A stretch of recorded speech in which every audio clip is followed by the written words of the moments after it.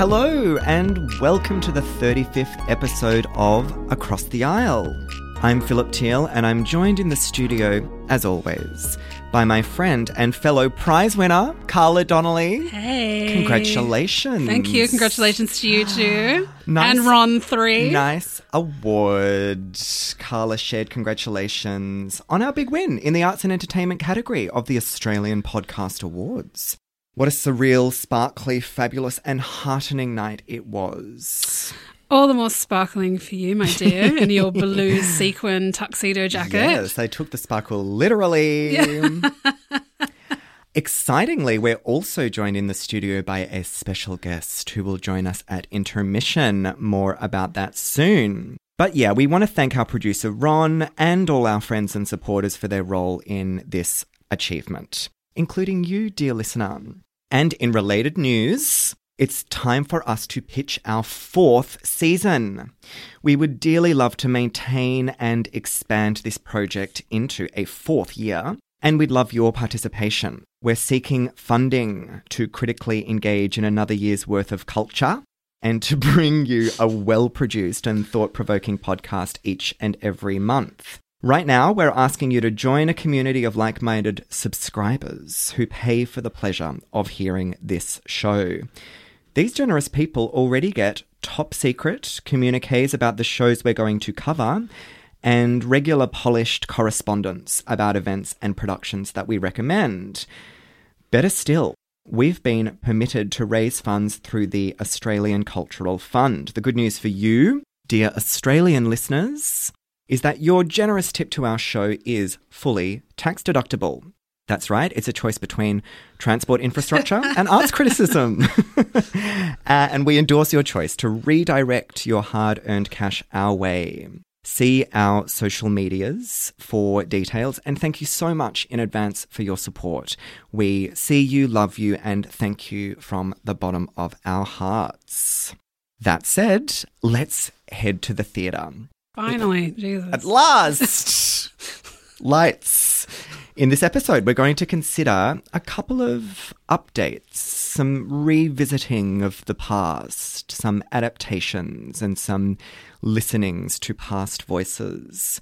We're going to hear the legacy of Simone de Beauvoir in Destroyed at 45 Downstairs. Then we'll head downstairs again to Fairfax Theatre at the Arts Centre for The House of Bernarda Alba, produced by Melbourne Theatre Company. Our trip to this show was sponsored by Julien Lair, a dear friend and lover of the podcast. He selected the production on our behalf as part of our Season 3 crowdfunding campaign. Merci, Juju. So during this episode's intermission, we're going to be hanging out with Jasmine Mosley, who is our very special intermission guest. So much exciting business, Carla!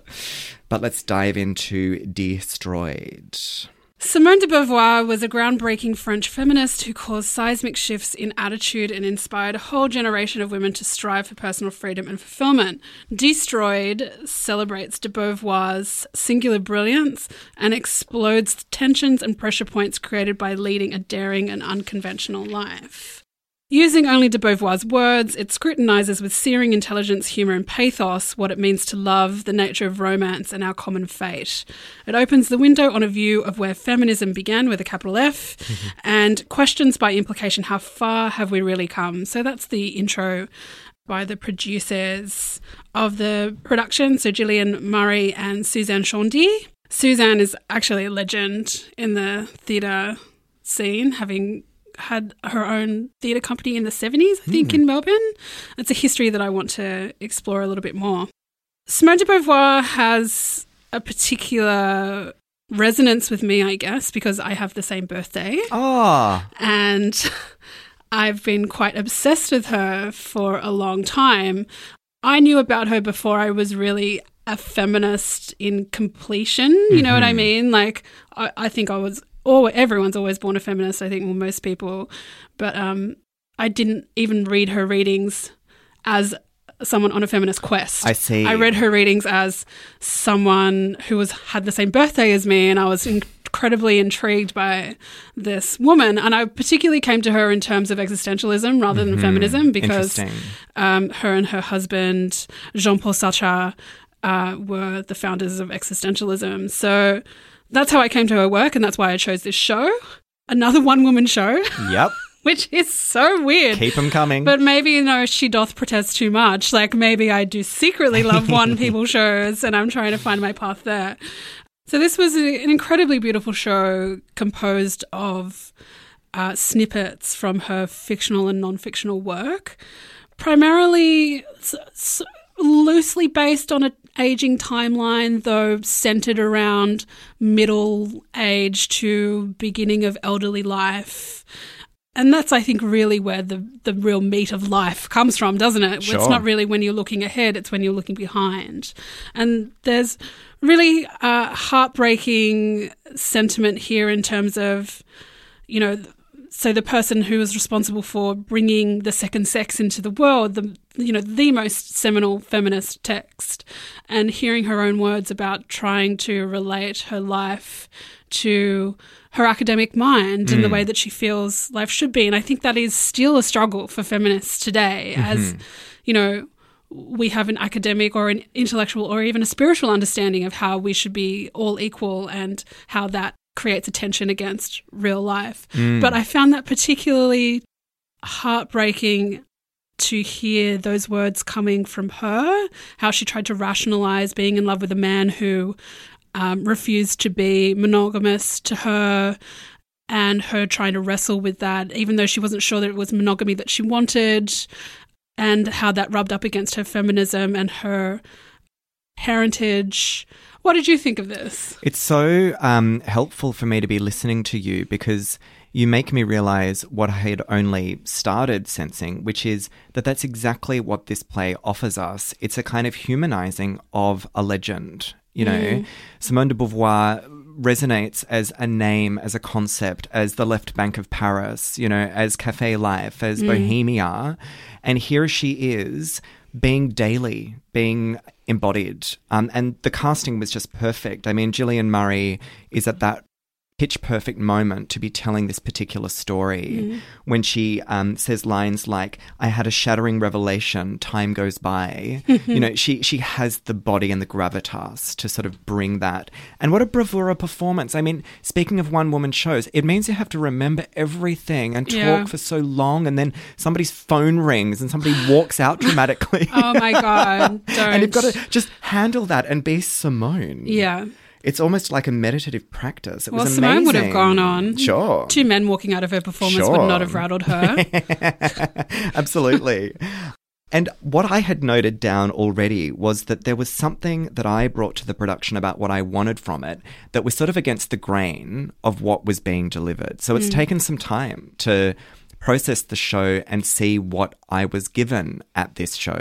Yeah, that's probably really interesting. because I actually would have superficially preferred more hero worship. I wanted Simone, just like with other 20th century figures. I'm thinking of Virginia Woolf, for example. It's always a bit problematic to me to have her humanized because her iconic status matters to me as well. And this was against iconography. It was about something that feels past and feels like it once was present. And in fact, I thought that some of the moments from the script were almost unbearably kind of twee. I mean, here is Simone de Beauvoir talking about buying scales and going on a diet. And I'm like, no, Simone, stay statuesque, stay heroic, stay a surname.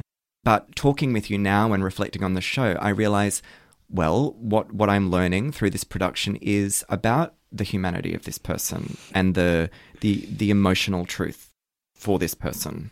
Well, it's people that create, it's still always humans that create these things. And I'm so interested and glad that you said that, because I think that would be the thing that most of the people that came to see that show would have as an icon image in their mind, a titanium woman, and almost like an idol in terms of the expectation that their life would be unswervingly ideological in terms of what they had produced into the world.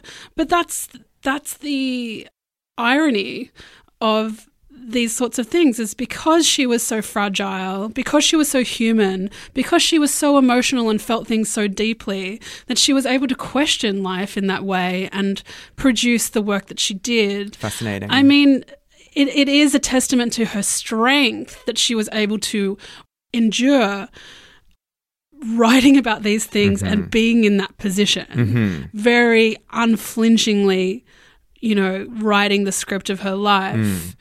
And, being in second place. Sure. And she was second place to Jean-Paul Sartre in her class in university, always being second place. But she really, she made lemonade and birthed something into the world that shaped the world, but was still not without feminine scruples. Indeed.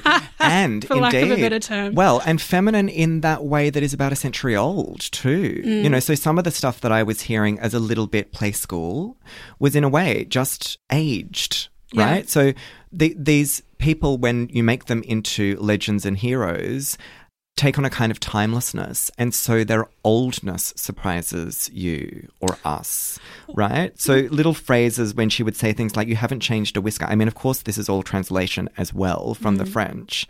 Nonetheless, again, like Virginia Woolf, like these people don't sound like contemporary feminists because they're not contemporary. And I mean, I'm just having so many English basic speakers. realizations. They're being translated from their native languages, which yes. I'm sure loses some sort of, panache or dexterity. Yeah, but I love your idea about how it is the fact of the humanity of someone like this, including their gender and their historical context, and their movement within that context that allows for them to ultimately become these heroic figures who sort of shape the politics and identity of so many others. Well, she is Jeanne d'Arc. She is rallying. She's 100 years ahead of her time, existing in a space that cannot accommodate her. Yeah. She spends every day of her life trying to diminish herself to live within a sphere that can contain her.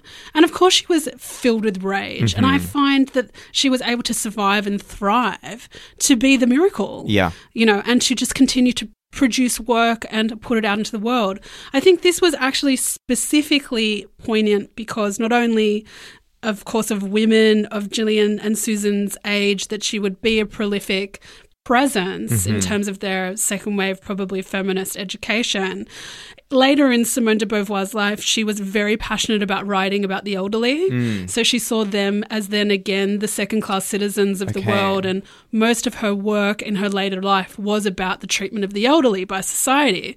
So I think taking this work from this period of her life of reflection not only has that poignancy that we have as humans when we're looking behind, but also is a really great reflection of where her work sits. Her work sits in the marginalized, right? It ended up being about feminism because it was about her and her life and that period of time, but really her work is about the marginalized, and I think that is what came through in this performance for me. I'm so glad to know who you are, Carla. Welcome back, Simone. Thank you. It's intermission. Oh, look. It's Jasmine Mosley. Jazzy! Welcome back. Thank you. Can we get you a drink? Oh, yes, please. What would you like? A Bellini? Oh, that's quite elegant. I want isn't something it? left bank themed, like Left bank- really short espresso. Yeah, okay. And not too tasty. A ristretto. Paris coffee. Okay. All right, done. Well, I'm so glad I've run into you. Yes, thank you. We need to hear everything. Yes. Wow. What's going on in Jazzland? Well, there's a lot. I've been around. Oh, you've It's our been round out the way, and girl. back. You've been travelling as always in your glamorous ballet life. I have. How was the Sydney season? Sydney was fabulous. Unseasonably warm. Like very sunny and lovely. And it was a long time up there, but very busy, like lots of wonderful things going on. One of my favourite festivals, the Head On Photo Festival. Was Oh, on. wow. I haven't heard of it. Tell me about it.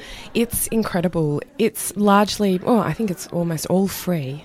And it's all over the city and in many different places, Paddington Town Hall, outside the Royal Botanic Gardens. And is it portrait? Yeah, that's what I was going to ask. There are some Nature, prizes. anything? Yeah, there's some... All forms? All forms. Okay, wonderful. Yeah.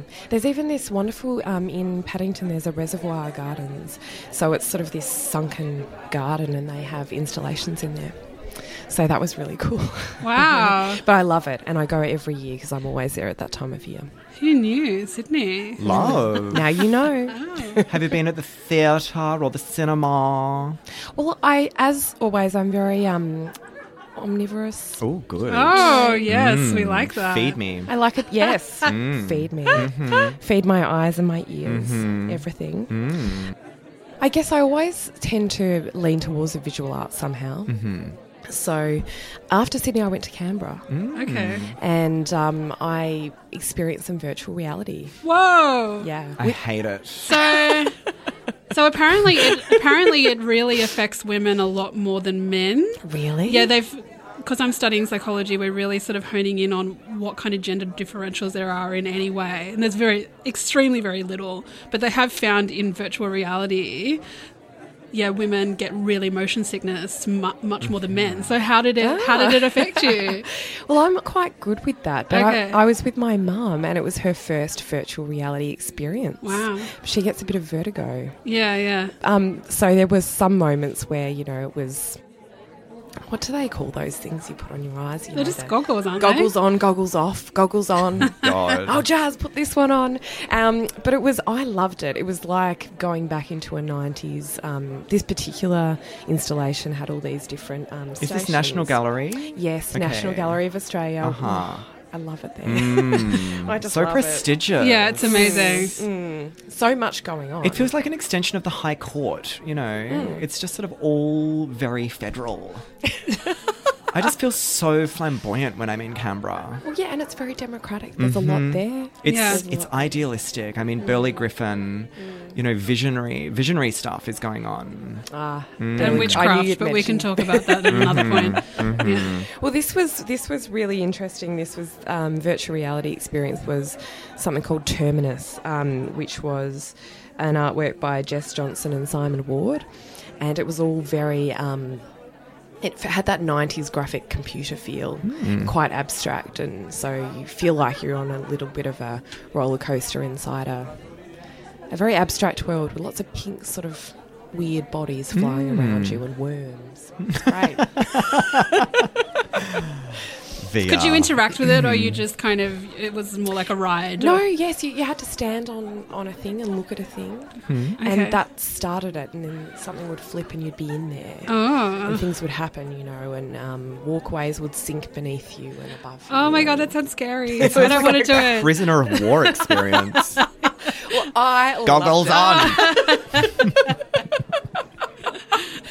And then I went, when I arrived back in Melbourne last week, I went to Dr. Sketchy's anti-art school in Northcote Cool.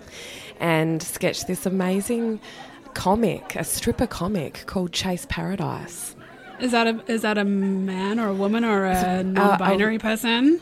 Oh, a woman. Okay. But, a really fabulous wit and attitude on stage, and that was super fun, in the flesh experience rather than virtual. Literal. But as a well. different world. You are so from the future.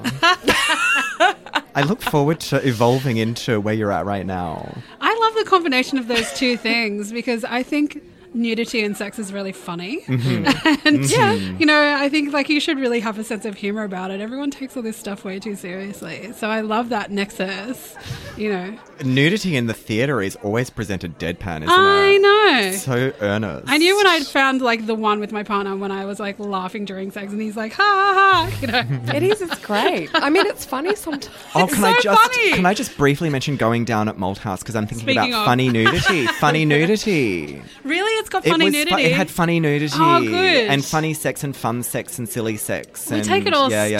seriously. Totally. Lighten up. Yep. Yeah. Just enjoy it. I mean, Yeah. I'm having a Bellini. Yeah, guys. exactly. Yeah. Sorry, I ever had too many. My Sex talk ristretto too was much. done minutes ago. Do you have any, give us a hot tip of I don't know, something. Tell us something, tell us one more thing amazing before we have to go in. Oh, something coming soon or something. Oh, no, that's for coming soon. That's coming soon. Her back. Okay, yeah, let's, all right. Spontaneous. Okay. Oh, we've got to go anyway. So theatre time. I'm just going to go have another Bellini. I'll see you later.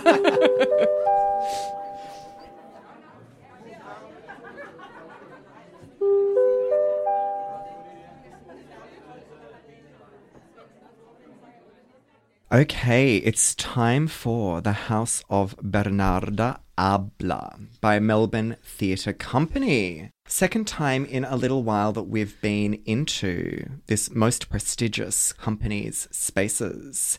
And this is an adaptation after Federico Garcia Lorca by Patricia Cornelius. The program says, with their mining mogul father dead, the Habla household is in mourning. All 4 daughters have been called home by their matriarch mother to pay their respects and bunker down in the family home. The future seems wildly uncertain for all but the eldest sister, who has inherited a fortune and is engaged to the local heartthrob. But as tensions rise and tempers flare, will any of them have the power to alter their destiny? So renowned playwright Patricia Cornelius takes Lorca's classic tragedy out of the villages of Spain and into the heat of rural Western Australia to explore themes of passion, repression and isolation in an exhilarating adaptation directed by Leticia Casares. And indeed, it has a powerhouse cast, including Candy Bowers, Peter Brady, Julie Forsyth, Betsy Holland, Sue Jones, Emily Millage, and Melita Jurisic, who stars as the family matriarch. I wanted to read the names of those actors because I hadn't known that the original version of this play is the first play, according to the program, written only for women actors. Yeah. So there's something a play with no men. That's right. Yeah. There's something really palpable about that gendered nature of the production. And one of the characters, in fact, it's the comic sort of maid figure Penelope, who says, girls get feisty without men. and the sense of male absence is scrumptious here. I mean, one of them is dead. Another one of them is sort of prowling around the margins of the house. And in fact, his singlet, his sort of empty item of clothing, appears at one point in the play. But yeah, you've got this sense of, all right, what's going to happen now when it's just us, when it's just the sisters, the mother and the maid? Oh, sorry, I had forgotten the grandmother who's locked up in some kind of outhouse.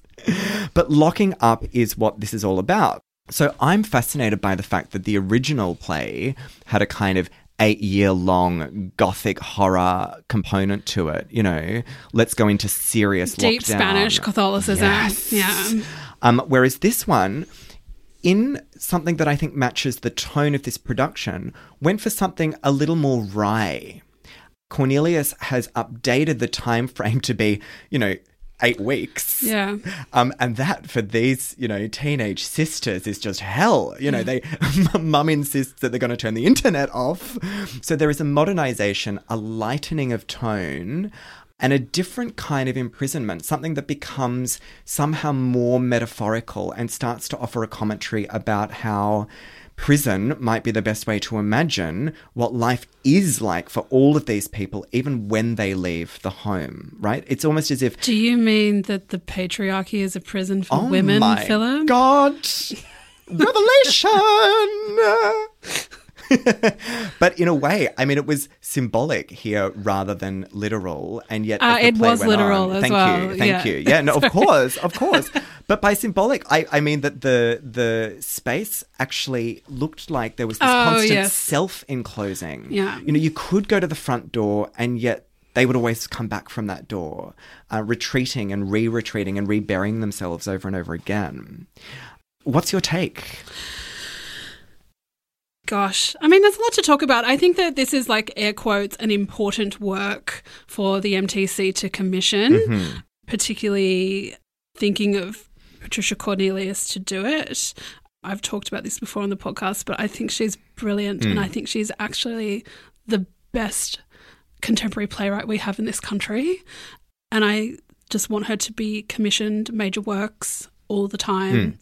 I found out about Patricia that she founded the Melbourne Workers Theatre. Okay. Back in the day. Okay. And And she's also done a lot of work with Christos Choulkos and everything. So she's a Marxist, which is why I love her. So it's quite obvious all of her work is about capitalism, a lot of it, and the intersection of feminism, patriarchy to capitalism. So I love her, and I actually really love her writing skills. Her writing skills are absolutely phenomenal. And honestly, I didn't particularly feel taken by this play in any way, shape or form. But I think she did an absolutely incredible modernisation of this text, particularly an Australianised version of this text. Yes. There's some hilarious dialogue in it. It's quite ochre, but believable. And I think setting it in a mining town is actually quite poignant as well, because there is the spectre of capitalism surrounding this as well. An inheritance. And men owning all the money, and when you own all the money, you own all the women and you own everything surrounding it. And as soon as there's a rich woman, the men descend. Yes, right? the carrion birds come to get what's theirs. That's right. I thought the set was brilliant. Marg Hall is she's absolutely fantastic. It sort of was like a, almost like pallets, sort of like, an outback house with the sun shining through those, getting that light through the pallet gaps. But then also like this wonderful sculpture of like a chandelier of fly zappers and a wall full of air conditioners and fans. The set was wonderful. The performances were astounding. I'm just thinking about Candy Bowers and the fan. Oh my God, Candy Bowers. God. She is remarkable. Yeah. I've seen Candy in a lot of things, but this is really outside of her wheelhouse of what she usually does. And to see her as a dramatic comedic actor, she's phenomenal. And I loved the chorus-like pairing of her with Bessie Holland. Yeah. As these commentating sisters, salaciously observing from the sidelines. So funny, so enjoyable. Yeah, so I think on this show, a lot of value that we bring is that we're pretty newbie in terms of not really knowing a lot of the greats or, maybe more obscure greats. Trust Julian to send us to this. His education. I haven't encountered Lorca's work before. I don't know anything about it. I don't know whether this is a good adaptation or not. But I think it's incredibly worthwhile. I'm really glad that the MTC programmed this. Yeah. And it was just thrilling to see 6 women on stage. All, half of the cast were, quite older women. Yeah. The other half were varying sizes, fat women, brown women. That was thrilling to me. Yeah. One element of the adaptation into this West Australian space, and one that Cornelius takes really seriously, is the opportunity to think about Indigenous and non-Indigenous Australians as visible and invisible on stage, off stage. This figure of Rosie, who is not one of the characters, but one of the figures around town, haunts this play in an intriguing way. I mean, she's the woman that the men go to and seek out and essentially rape. And her name and her body become metaphorical while remaining really true in the way that it's described by these different characters. And I thought that it was pleasing that Cornelius has done whatever it took to get that haunting into the sort of bones of this production. And that's true skill, because really it's taken this sort of Gothic Spanish Catholic play about patriarchy and has very deftly turned it into a parable or a metaphor for imperialism driven by men. Indeed. And where that has entered Australia, and that's what I think really makes it super contemporary. But then there's really, really pointed dialogue about, say, Rosie, someone said somebody says, "Where's she from?" And the other person says, "Oh, it's too hard to pronounce." Wow. And then you immediately get invocations of, the recent new train stations for Melbourne, and people were like, put them as Aboriginal names, and the uproar that it caused. So there was lots of little threads in there that really, really pinged my brain in a painful way. Yeah. And how fascinating that adaptation can do that. Yeah. But as you rightly hint, only when done by someone like Cornelius. You know, she's done something far beyond an update here. Yes. It's sort of a re-embedding. It's an update in terms of time, but also place, and not in a way that makes us all in Melbourne sort of mock West Australians either. You know, this is a national story. Absolutely. That keeps resonating for us now as audiences of the Melbourne Theatre Company. Yeah. You went to opening night. What was the crowd like? How did they respond to it? Out of curiosity. The first thing I overheard on the way out from behind me, so this person can now be anonymous opening night MTZ voice representative, was, that wasn't exactly a barrel of laughs, wasn't it? Oh, no, he said, that wasn't exactly a laugh a minute, was it? Oh, my God. So that's what it was like. And that's, you know, and I keep referring to this as an important work because I think it really is. But at the same time, it's, you know, my criticism that I've had about a lot of the major institutions, it's like when they commission women's work, quote unquote, it becomes quote unquote women's work. So it's like depressing plays about people killing themselves because of rape or the patriarchy. Usually there's no older women on stage at all. So that's where this does have a lot of difference. You know, it has commissioned a lot of older women to be in, but still it's sort of like if I was put my, you know, regular MTC man hat punter on, be like, oh, well, you know, I don't like women's plays because they're, you know, all depressing. Okay. So sure. I don't know, like I think this is an important step forward. And it gave, I mean, to go back to the mood on opening night, I think the mood was respect for performance. Yeah, good. I think that people were responding really palpably to, in particular, the performance of Melita Jurisic as the matriarch. God, she was unbelievable. But the sort of show-stopping opener from Julie Forsyth also really hit well. You know, got lots of laughs. Eating the sausage. And the way she sort of swears. You know, she opens it making. I think Cornelius wanted to just sort of put her signature on it from the start. I mean, this is the woman who wrote shit after all. Yeah. And she just wanted to get all of the curse words in there to make it clear that this is not going to be a reverential play from another place and time. Sure. And that was effective and exciting. Yeah. Hold on to your wigs. Thanks, Juju, for sending us to this. It gave me a lot to think about. Okay, coming soon. Come back, Jazz. Hi. Jasmine, right now. Tell our listeners what to do. Well, as I'm often immersed in the ballet world, I thought I'd tell you what's happening. Good. Verve. Clicquot? Well, you know, I mean, you can have verve with verve. Verve with verve. Yeah, but this is verve. You guys have missed a marketing opportunity. You can have that one for free next time. I'll pop that in my pocket. What is verve? So it's a fabulous mixed bill. So one of the things I love the most about seeing a triple bill, as we call it, is that you get to see 3 distinct different works. And so it's a really interesting representation of what the Australian Ballet is doing because it's 2 works by our resident choreographers, Tim Harbour and Stephen Baines, and a commissioned work from a female choreographer, Alice Topp. Alice. Glass ceiling smashed. Well, it's interesting because you were talking about commissioning women, and I thought, yeah, it's going to be fabulous. So, Constant Variance by Stephen Baines, Filigree and Shadow by Tim Harbour, and Aurum by Alice Topp. And are they all really edgy, flighty, zappy sort of things? Well, it'll be interesting to know because some I've seen, some I've not seen. Ooh. But it is, you know, contemporary. It is something, it's, you know, pushing the limits of ballet. It sounds like the kind of show that we should get along to. And by we, I mean the people listening to this podcast. It sounds like a nice way in. Yes. To something that can be a little bit exclusive seeming. Yeah. Or, you know, like you need training to be able to see it or whatever. Oh, you don't need that. Great. To even have interest. Yeah. Okay. Triple bill. Guaranteed you'll like one. You know? Because that's the thing of what I found with us going to these contemporary works. The thing that I find most intriguing is you can really palpably feel how engaged and excited the performers are by the work.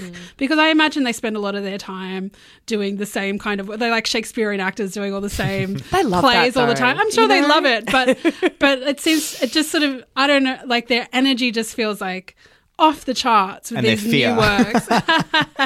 Are they conservative, the dancers, or are they like loving the contemporary stuff? Oh, they love, but it's like any group of artists, you know. There's 77 dancers in the company, Right. so it's very diverse Diversity, actually. Phil. Come Because on. but I reckon that classical musos are bored by classical audiences. That's what I'm hinting. And I'm wondering if dancers are the same. They're just like, catch up, stop liking Capalia. Oh no! The thing is, you know, they're classical dancers. That's the core of. That's what they love. Yeah, Oh, right. so So they would be contemporary. They would be contemporary dancers if they because wanted they've got that to. whole other category. You know what I mean? Yeah. but they can do both, you know, because we've just done the Merry Widow, Oh, yeah. which is wonderful in a different way. But and then these three different works utilise different people, you know, different roles, different music. So Sold. come So, like, from the 21st of June, you must come along. we're huge fans of Slate Culture Gabfest, which most people are. And Dana Stevens on there is completely in love with this show Bunheads. Have you seen it? No, I haven't, but I'm familiar with the term bunhead. Yeah. It's a colloquial. Maybe there you go.